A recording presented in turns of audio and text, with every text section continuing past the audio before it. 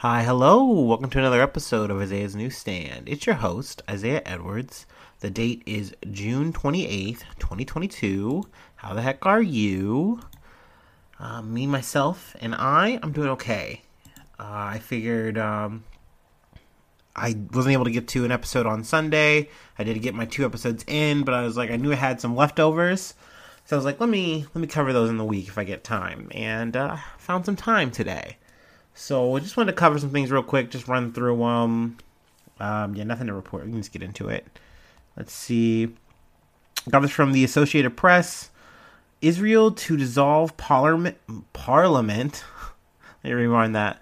Israel to dissolve parliament, call 5th election in 3 years. So we've covered the situation going on politically with Israel on and off on this podcast. We're going to continue to do so, of course. So this is just kind of the start of some things that are coming down the pipe, probably towards the end of the year. So, what is it? Naftali Bennett, yeah. He is a leader of this trilateral kind of group, and they formed to kind of knock out Benjamin Netanyahu, who is Bennett's former boss. Really, he learned and studied under him in terms of how to do politics and all that stuff. And then he's kind of come to usurp him. He did that with things how they're standing. I guess they decided though that they need to put in it's not a bill or something, but essentially they're going to dissolve themselves. Potentially, and there's going to be a new election opening up, which is going to now give Benjamin Netanyahu another crack at the apple. He's going to be coming from the Likud party, and I guess he's also trying to potentially form another coalition that's maybe bigger and stronger to be more effective. That doesn't look to be a super effective play right now, because a lot of other groups are not trying to fuck with him because he's still going through a corruption investigation. So it's pretty crazy that that's still ongoing, and he still has as much juice as he has. That he's more or less the front runner for the situation. So just wanted to put that on the map, put that on the radar. In some other election news, international, got this from NBC News. Colombia elects first leftist president and first Afro-Colombian female vice president. So Gustavo Petro, who is a former M19 guerrilla movement member, he won. So that's pretty crazy. I definitely didn't expect to hear that when I was, getting my little news notifications throughout the week last week. And also, it was a big step for, women in Colombia, and also just, Afro women, black women. Gosh, I really butchered that there. But yeah, I'm doing my best. Guys. But Francia Marquez, who is the first Afro-Colombian vice president. So I thought that was really cool. Sadly, the article here doesn't really give her flowers. I know that I heard a quote from her, but I don't have it from the BBC. But essentially, the article does focus on Petro's, situation, his story a little bit. Also, it talks about the right-wing contender, I guess you could say, yeah. Rodolfo Hernandez. He lost with a wide margin of some 716,890 votes. So that's a big gap. But he apparently, though, Pedro, on top of the whole leftist thing, which obviously has people really leery. I know I heard they had kind of talked to some people on the street.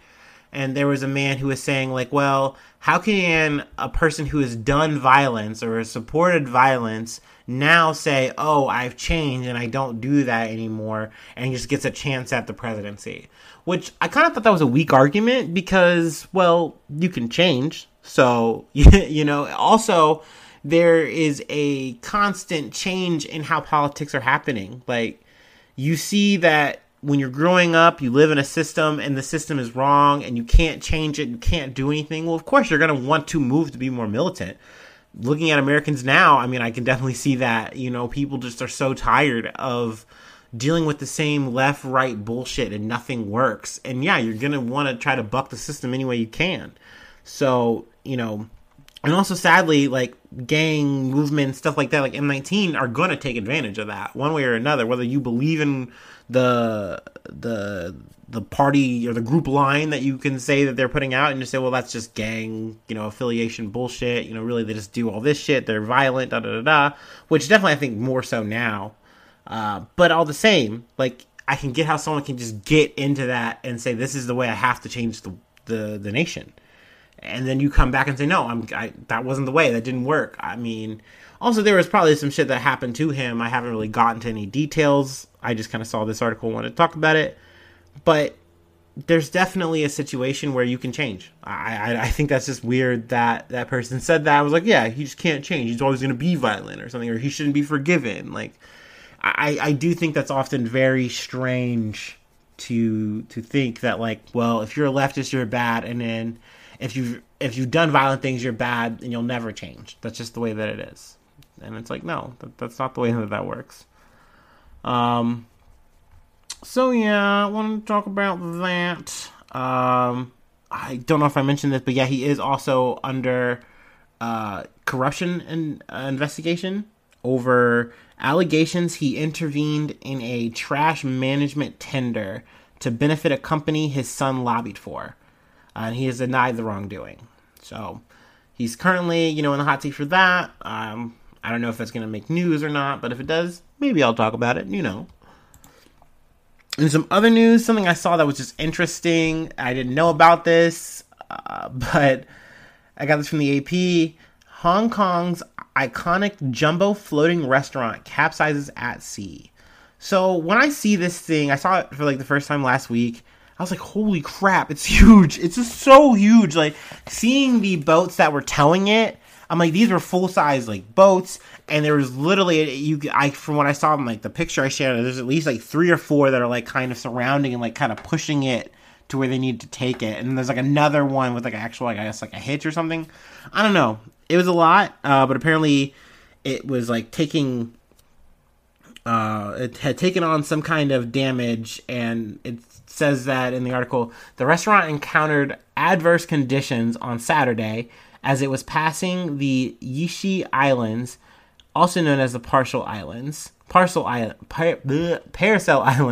in the South China Sea, and water entered the vessel and it began to tip, according to Aberdeen Restaurant Enterprises Limited, or LTD. So no one was injured, so that's good.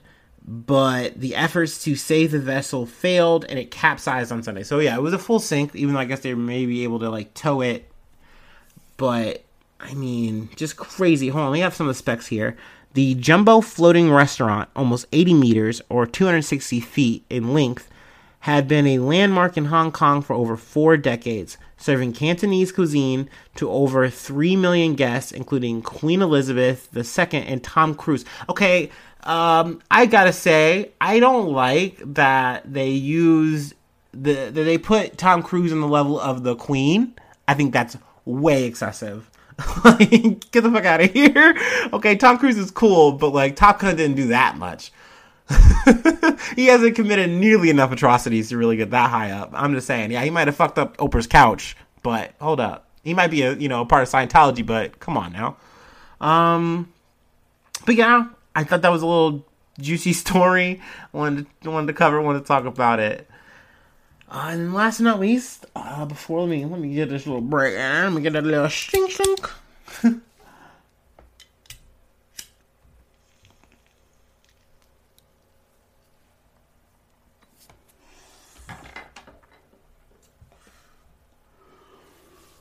Ooh.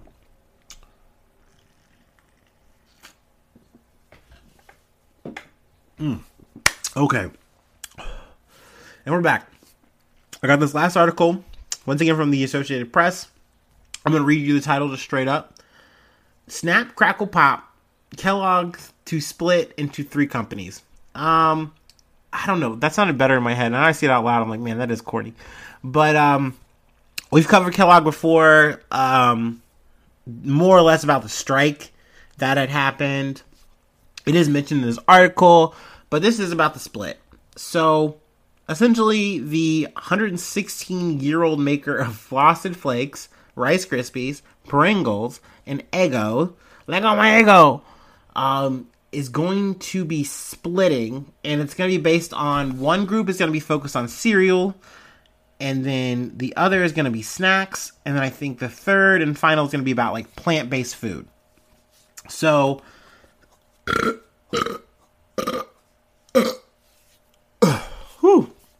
ooh-wee.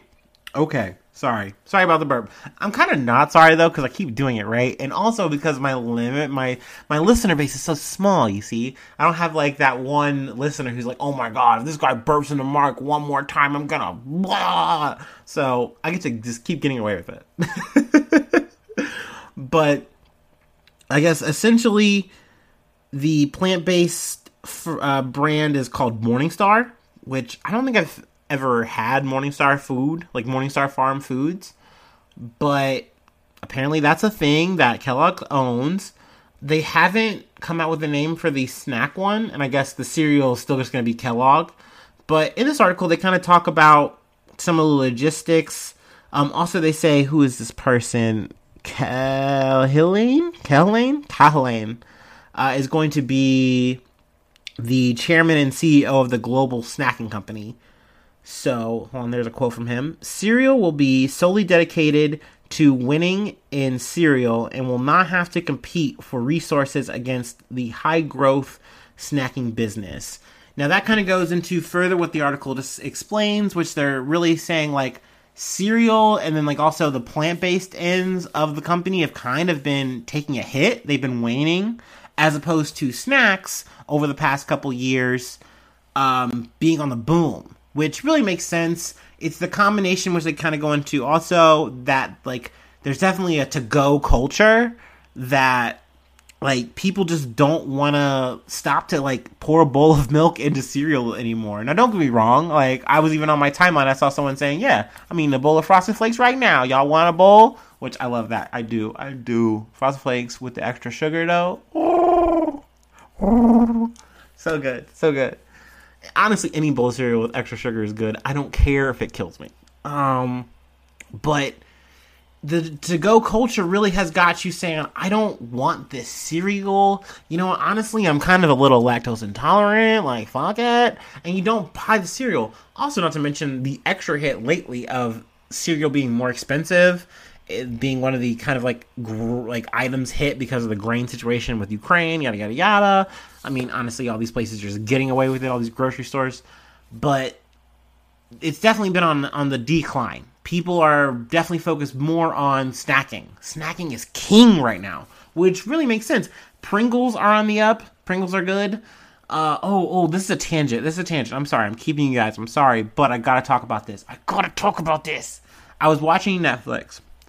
And we were watching Iron Chef, not Master Chef. And this broke my heart. What Netflix has done to one of my childhood favorite shows, Iron Chef. They've ruined it. They massacred my boy. But essentially, it's like the similar setup of like the challenger who is a good chef, you know, nice, you know, come up person. And they're going up against a pro, a Iron Chef. And so I watched the first episode, and one of the dishes that they make, and this is where I'm tying it in, he made a Pringle and beef tartare dish. And what they did was they put Pringles in like the duck face, the duck lip. You know how it is. That's iconic, you know. And they just shoved beef tartare in it. And they thought they were going to win. They thought they were going to win Iron Chef with that. And to me, like, I've watched Iron Chef, and the way that there was a pedigree, a vibe of like majesty and mystique. And it just isn't there in the Netflix version. And I got beef with that. I got beef tartare with that. And especially with that guy. And spoiler, he didn't win. He didn't beat the Aussie chef that just ran circles around him. And the dude didn't deserve to win. How you gonna make that? And then the other signature dish he made had me on the fucking ceiling, Lionel Richie. It was a walking taco. He just made a walking taco. And don't get me wrong, walking tacos are good. People are going to come for me and be like, don't talk shit about the walking taco. It's fine for you and I to make it. We're the average, like, Midwesterner or whoever. Like, a walking taco is essentially you get a Frito bag and you empty that out real quick. Okay, cool. And then you get the meat, which is usually like ground beef, and some fixings. And then you mix it all with the chips and then you redistribute it back into the bag. How are you going to win a competition like that? A real competition against a professional. I don't know. He didn't win. Like I said, spoiler, he did not make it. So, anyway, Pringles are on the rise. Snacks are king.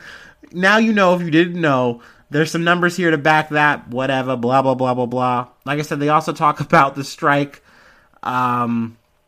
Which they said that they did get a 15% wage increase over the 3 years. I don't know if we really covered all the logistics there or not, but, wanted to re-mention that. And, they ended with the shares rose almost 2% to close on last Tuesday, I imagine, at 68.86. Not that it really matters to you and I. We don't fuck with stocks, right, guys? Fuck that shit. Shit's a bear market, remember? All right. That's all I got. Let's see. I'm going to hit a shill mode real quick on this little leftover episode. Let's see. Patreon.com/Isaiah News. You give me any dollar, I'm going to be happy. And you're going to make the podcast hopefully better or whatever. $5 donations will get you a shout out on the podcast. We'll get you Discord access. It's pretty fucking neat. You should try it. Think about it. Also, if you just want to send feedback of any kind, corrections are always welcome. Anything. You just slip it in there. I don't know why I went negative, but, that is, let's see, gmail.com, IsaiahNews1 at gmail.com. I don't know. Who uses Gmail anymore? Who sends emails? Ugh. That's all I got for you guys. Thank you for coming through on this random episode. And not quite middle of the week. But I will see you soon. And hopefully it's with some more good news. I love ya. Bye-bye. Mwah.